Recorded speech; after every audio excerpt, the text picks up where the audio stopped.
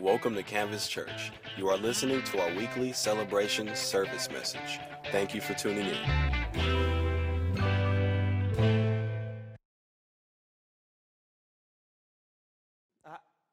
I remember that day. I don't know how I could ever forget it. It's probably the craziest day of my life. I was sitting in the darkness of my cell, really a dungeon. Felt a lot like a tomb. The water was dripping from above, and I could feel the damp, cold stones underneath my body. It was my day. It was my day to die, my day to be led away by the executioners and nailed to those wooden beams, accused of an insurrection, a rebellion, and even a murder. I've been in that cell for days, possibly even weeks. And with every thud of a door, all I could think about is the nails that would be driven through these wrists. Tormented daily by the guards as they would explain to me how brutal and how painful the persecution and the crucifixion would be. I remember back, and they explained it to me, and they said, first you'd be laid on a wooden beam, and they would take your right arm and they would stretch it out, and they would pierce the skin, and then they begin to pound that stake through the tendons and ligaments of your wrist. And then stretching the left one out and doing the exact same thing, leaving your arms limp for greater pain later. Then they would take both your feet, put them together, and with one stake they would drive them to the lower support. I remember them laughing at me as they would tell me the stories of what they had seen. They told me that as I would hang there on the cross, that my body would start to go limp, and my lungs would close off, and I would just gasp for breath, and I'd have to pull myself up in all the pain and agony just to catch a breath. One of them looked at me and said, that's not even the worst part. The worst part is when you become dehydrated, and now your muscles begin to cramp, every single one of them, and you struggle to find a comfortable position. And pretty soon, out of sheer exhaustion, you give up, and now your lungs fill with fluid and you suffocate, and now, after hours, you die. Now, I remember sitting there in my cell thinking, I'm looking forward to that moment so that these thoughts, these torturous thoughts could just stop. And as I'm thinking this, all of a sudden I hear a commotion. It sounds like someone screaming. No, it sounds like many people screaming. Maybe another riot. Maybe another uprising. So I moved closer to my cell door, and I began to listen. And it wasn't screaming and yelling at all, but rather it was chanting. And they were chanting, Barrabas, Barrabas, give us Barrabas. That moment followed by a quiet, eerie moment. And then the chanting once again, but this time, crucify him, crucify him, crucify him. As I laid there with my ear to the crack of my door, the uproar became so loud that I could barely make anything out. I could barely make sense of what was taking place, other than I heard footsteps coming down the corridor. And it was coming closer and closer to my cell. I heard swords clanging and keys swirling on rings, and I knew that they were coming for me. I cowardly scooted to the corner of my cell, afraid to die. Oh yeah, outside, out there with all my buddies, all my people, I wasn't afraid of anything. I wasn't afraid of anybody. But now in here, with death so close and a death I so rightly deserved, I was really nothing more than a man on death row. No one showed up to my trial, and surely no one would be out there when I die. It's just me, all alone, by myself, to face the penalty, to face the payment of my actions. I remember the key going into the door, and I heard it click. And at that moment, everything went into slow motion. The door swung open. I'm still tucked away in the corner, the dark corner, trying to hide. And they called me forth. I remember crawling on my hands and my knees, thinking to myself, I don't want to die. And then something happened. Unimaginable, something I never thought would happen. The words of the guard, I never thought I would hear this. See, there's something you need to understand, ladies and gentlemen. I wasn't just a criminal, I was a notorious criminal. Everyone knew why I was in there, and everyone knew what I had done. And so when the guard looked at me and said, "You're free to go. It's your lucky day. Another is to die in your place," I fell back for a moment. And I looked at them in disbelief. Apparently, on this holy day, the Jews called it, they could petition Pilate and they could be asked someone to be set free. And they asked for me. I even looked at the guards in disbelief, and I was looking for some sense of sarcasm on their face. Surely they were torturing me with this moment once again. But as they began to push me out without any shackles or any chains, and said to me, "Go, man, you're free to go. Another is to die in your place. The debt has been wiped away." I picked up my pace, still a little bit scared, and I moved down the corridor only to be slowed once again by the bright daylight that was coming through. I hadn't seen daylight in some time. And as my eyes finally adjusted, I looked over and I saw another man being led away. And the crowd quieted just long enough to ridicule and mock this man. I heard several of them look at him and they'd say, "Save yourself now, Jesus." And I watched as this man they called Jesus was led over to a post that they tied him to. His clothes ripped off of him. They began to beat him. At first, I looked on with a little bit of arrogance and maybe a little bit cocky, thinking, I'm free. But with every strike of the whip, my arrogance turned to some sense of gratitude. I'm free because of this man. But I don't even know who this man is. I don't know anything about, I don't know what he's done. But I do know it must have been really bad for them to choose me to go free instead of him. And now the man they called Jesus that was led to that post is completely unrecognizable.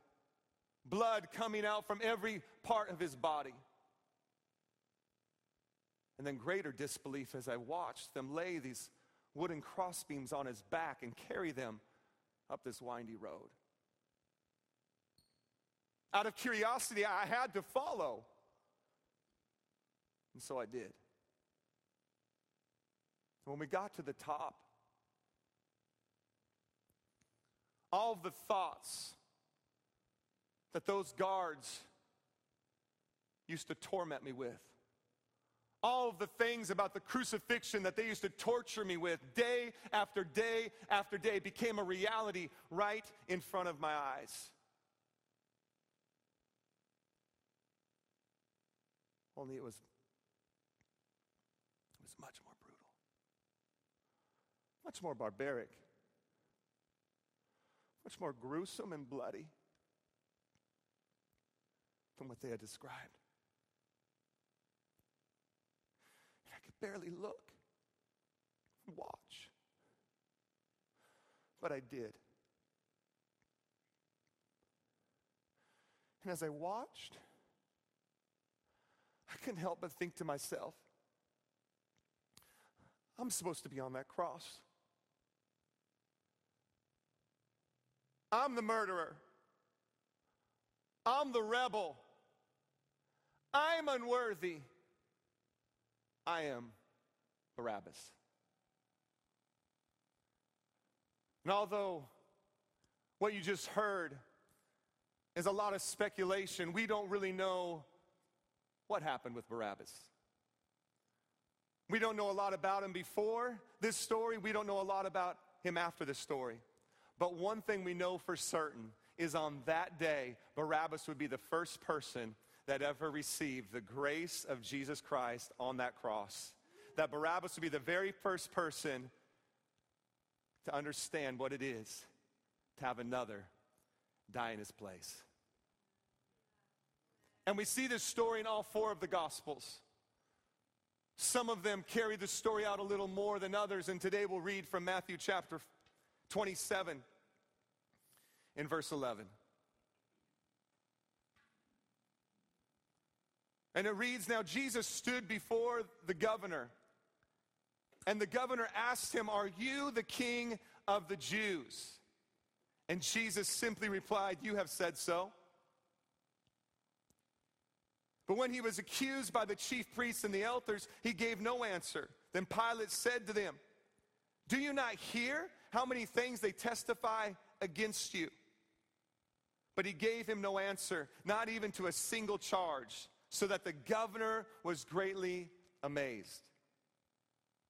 Now at the feast of the governor was accustomed to release for the crowd any one prisoner whom they wanted. And they had then a notorious prisoner called Barrabas. So when they had gathered, Pilate said to them, 'Whom do you want me to release for you, Barabbas or Jesus, who is called the Christ?' For he knew that it was out of envy that they had delivered him up. Besides, while he was sitting on the judgment seat, his wife sent word to him, 'Have nothing to do with that righteous man, for I have suffered much because of him today in a dream.' Now the chief priests and the elders persuaded the crowd to ask for Barabbas and destroy Jesus. The governor again said to them, 'Which of the two do you want me to release for you?' And they said, 'Barabbas.' And Pilate said to them, 'Then what shall I do with Jesus, who is called Christ?' And they all said, 'Let him be crucified.' And he said, 'Why? What evil has he done?' But they shouted all the more, 'Let him be crucified.' So when Pilate saw that he was gaining nothing, but rather that a riot was beginning, he took water and washed his hands before the crowd, saying, 'I am innocent of this man's blood. See to it yourself.' And all the people answered, 'His blood be on us and on our children.' Then he released for them Barabbas, and having scourged Jesus, delivered him to be crucified." Let's pray. God, we thank you so much for your word today. God, we thank you that your word is living and active and sharper than any two-edged sword. Lord, I pray this morning that as we take a brief look at your word, that God, these pages would come to life to us today as we celebrate the resurrection and life that comes through Jesus. God, I pray that this morning, Lord, that each of us would take a moment to really grasp, comprehend, and understand the glorious weight of what today is. And we would walk out of this place worshiping you even in a greater way. In Jesus' mighty name, amen. Amen. Happy Resurrection Sunday, everybody. Now you might be sitting there and you heard the story.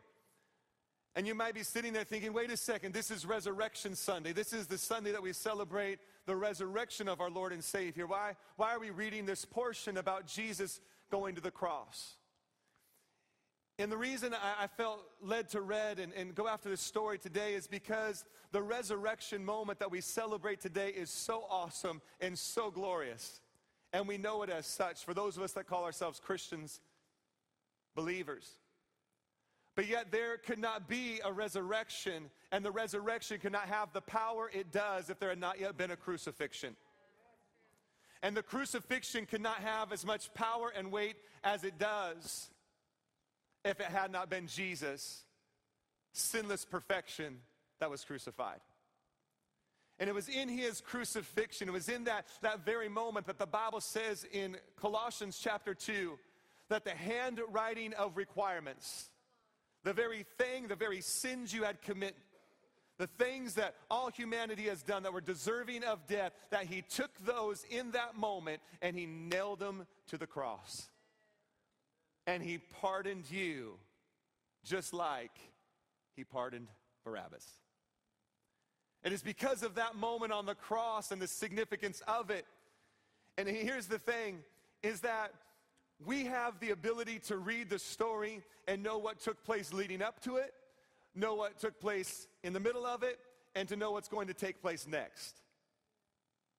All of us have that ability, but if you are in the moment, if you are in this text and you have never read it before, and this story of Barrabas is perplexing. It gets left out of a lot of messages. It gets left out of a lot of movies. Or they paint Barrabas to be this completely debased individual that has no remorse whatsoever. But yet as I read Scripture, that would have to draw just as much speculation as what I drew today. And I don't know about you, ladies and gentlemen, but me, I would rather read this story and see it the way I saw it today than to see it the way so many other people do. That Barrabas just walked off, cocky, arrogant, and not regarding what just took place. I don't know about you, but I'd rather see it the other way. I'd rather see it the way many of you have, is that when I encounter the cross of Jesus Christ, my life is completely changed. And if it happens for you, why couldn't it have happened for Barrabas? The passion of the Christ, this moment in time that starts many chapters before this, when he's in the garden and he's praying and he's crying out and he's having this conversation with Abba Father. And he's literally having this moment where he knows what he's about ready to walk into, that this is going to be a painful part of his life. And he's almost pleading with the Father, if this cup, if this thing cannot come upon me, let it be so. But nevertheless, not my will, your will be done. He's seized in that same garden and led away into the events that we shared this morning.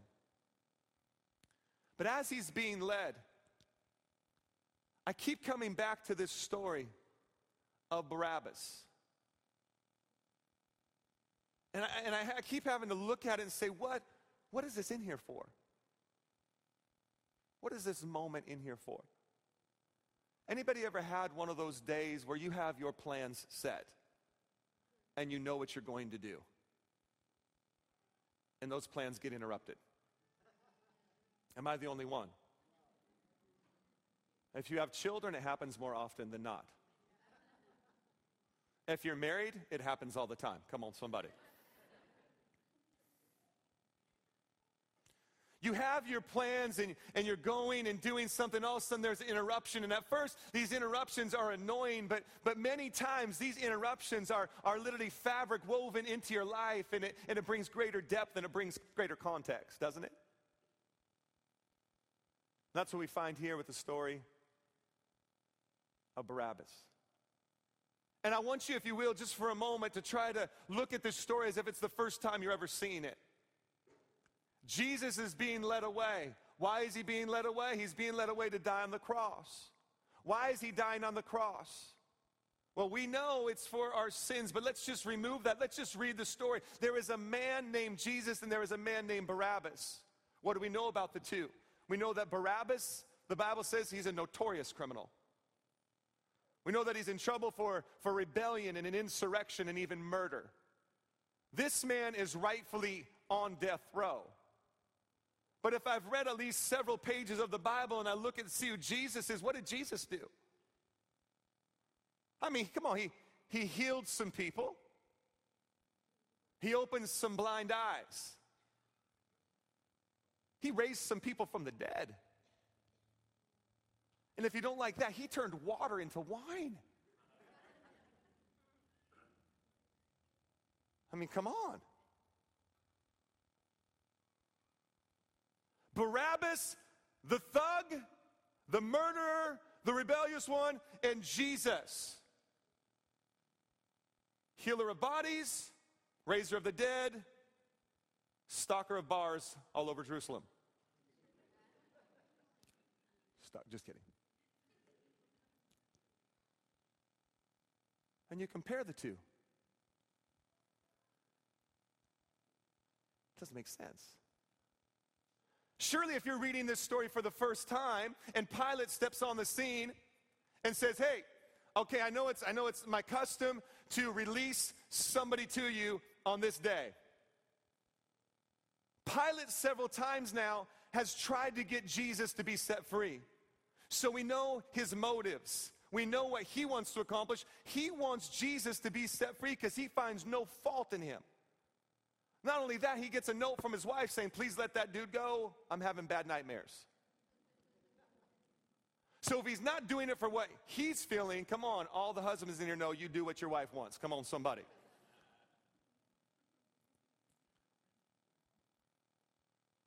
So we know his motives. We know what he's trying to do. He's trying to get Jesus set free.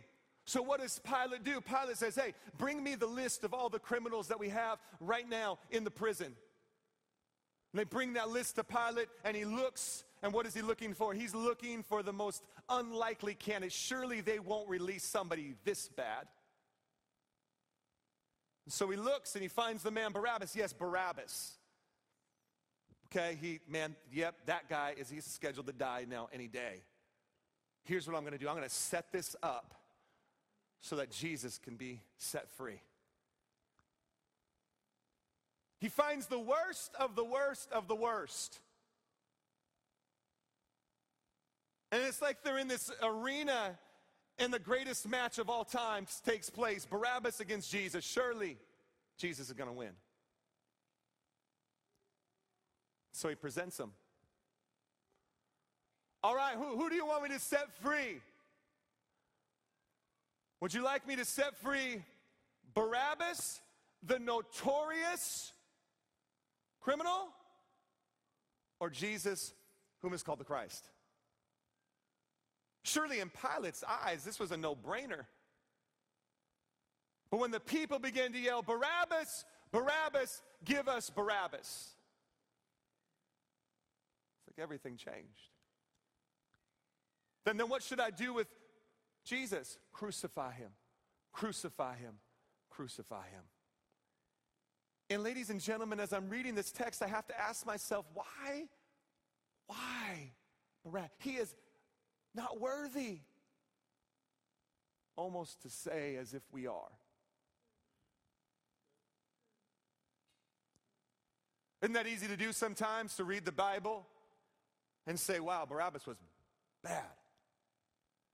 He deserves to die. And then we go and look in the mirror and don't think anything about ourselves. Isn't it easy sometimes as you're going through life to look at some people you don't get along with real well? Your boss. And have words and thoughts about that person, how bad that individual is. What do they deserve? But I'm almost positive, because as we read Scripture, we know that Jesus is not on the cross because of the religious people. We know that Jesus is not on the cross because of the Romans. We know that Jesus Christ is on the cross because he freely laid down and surrendered his life because it was will of God the Father. And it's almost as if we could quiet the crowd for a moment that's yelling, crucify him, crucify him. We would hear God in heaven saying, yes, let my son Barabbas go free and crucify Jesus. Let my son Barrabas. God, you know, you've got this wrong. Gee, I love Barrabas. I created Barrabas. I put destiny in Barrabas. Set Barrabas free. And take my other son, Jesus. And I step back and I look at the story from a greater vantage point, and I see this. I see that in this whole story that God was fulfilling what he wanted to fulfill since the very beginning of time. And he's now fulfilling it in this story, and he says, I know that Barabbas is unworthy. I know that he's a murderer. I know that he's guilty, but that's why I sent my son Jesus, for Christ came to save sinners. For God so loved the world. See, we look at that in this all-encompassing thought, but what about for God so loved Barabbas, that Jesus in that moment was fulfilling the very reason of why he came. For God so loved Barrabas, for God so loved Ben, that he gave his only son, that whosoever believes in him should not perish, but have everlasting life. Ladies and gentlemen, it is in this moment that we understand something, that God loves Barrabas. And it's also in this moment that we see that you and I are Barrabas. See, too often times when we read the Bible, at least for me, I like to pick a character in the story and I try to identify with that person. And I'm reading through the scripture, I'm reading through the Bible, and I'm like, yeah, I want to be Daniel in the lion's den. No, you don't. The only reason you want to be Daniel in the lion's den is because you know the end of the story. That's the only reason. If you were then, you would not have wanted to be Daniel in the lion's den. You would have been one of the dudes that threw Daniel in the lion's den, or one of the lions. Oh, you don't? Oh man, I want to be David in the story of David and Goliath. No, you don't. His dad disowned him. Brothers hated him. He was on a suicide mission, standing before Goliath. That's who you want to be? See, you want to be that person because you know the end of the story. And so it's easy to put ourselves in, oh yeah, I want to be that. That's who I want to be. Who do you want to be in the New Testament? I want to be Jesus. He walked on water. I want to be Jesus. Did you fast forward a little bit in the Gospels and read about Jesus? Well, I don't want to be that Jesus. I want to be the Jesus that opened blind eyes and healed bodies. That's what I want to be. We try to put ourselves, I'll be Paul. Wrote 2/3 of the New Testament. I'll be that dude. Yeah, do you know where he wrote it from? He wrote it from prison. Well, I want to be Paul stranded on the beach, not Paul in prison. With palm trees and margaritas. That's all I want to be. So we try to pick a character. So we look at this, and certainly we don't want to be Jesus in the story. So, well, who could I be? Pilate, maybe? Maybe I could be one of the people. I don't want to be the religious people because they get a bad rap. I don't want to be one of the Roman soldiers either because they get just look dumb later in the story. Maybe in this one I'll just be one of the bystanders. I'll just be right over here and I'll just be like, oh man, this is horrible. Can't believe, man, the Jews, they're horrible people. Poor Jesus guy. Oh, Barrabas, he gets to go? But he's a murderer. But the reality is this, is if we really want to put ourselves in the text, we are Barrabas.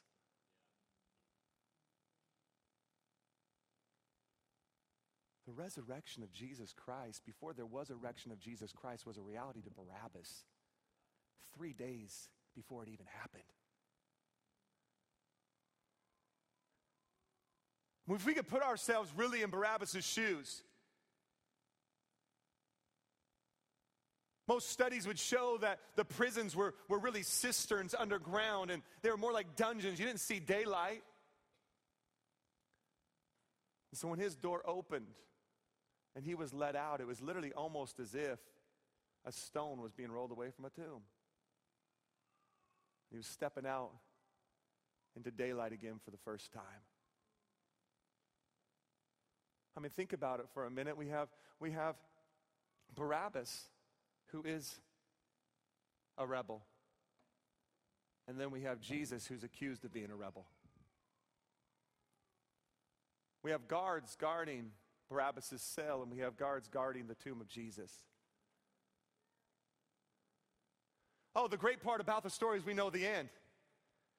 Not only was Barabbas' door open and Barabbas got to go free, but the great part about it is that we know that 3 days later, Jesus Christ rose again from the grave. Amen? So that you and I could have a brand new life.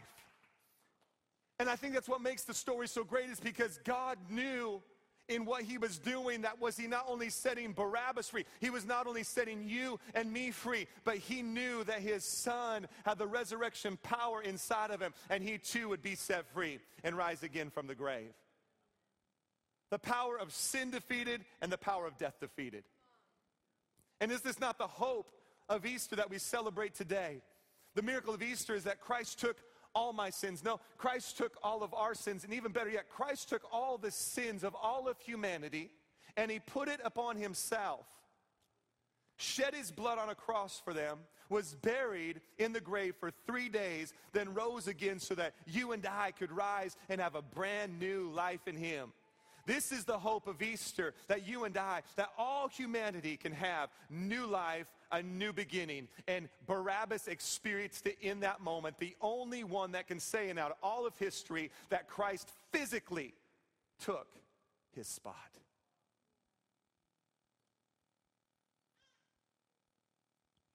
Barrabas was held up in a real cell.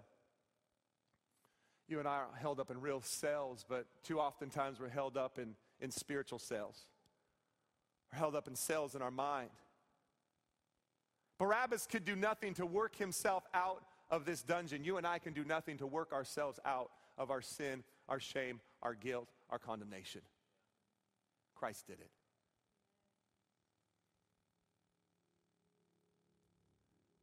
As I'm reading the story of Barrabas, and I put myself in this moment, I have to think about, if I was thrown in a cell for my sins, what would those sins be? And I have to think about that if it was me sitting there on that trial day. Oh yeah, people showed up, but not to defend me, to bear weight and witness against me. They would bring all my staff, and they would line them up here. They would bring my wife, my children. They would ask these questions. Does this person over here, what names does he go by? Well, he's Ben Brinkman. Does he go by any other names? Well, he's Benjamin Brinkman. But don't you call him Dad? My daughters would answer yes. Is he a good dad all the time? Well, he's my dad. Has he ever raised his voice at you? Has he ever yelled at you? Has he ever unjustly punished you? And then he would ask the staff, does he go by any other names? Well, yeah, he goes by Pastor. Oh, Pastor. Pastor. How do you like the sound of that, Pastor Ben? Do you like being called pastor? Does it give you some sense of authority? Does it give you an ego? Let me ask you some questions, Pastor Ben. Have you ever committed adultery? Well, no. Really? You've never looked at a woman in lust?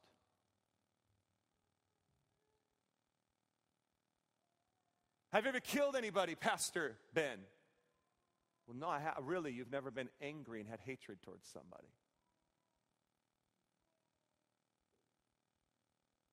Because doesn't the Bible say, if you look at a woman with lust in your heart, you've committed adultery?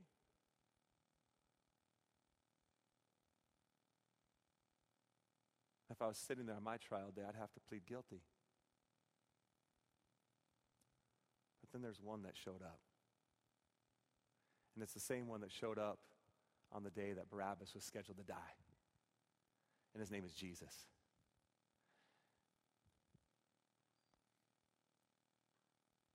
And so today, on Resurrection Sunday, I understand this. I understand there can't be a resurrection without a crucifixion.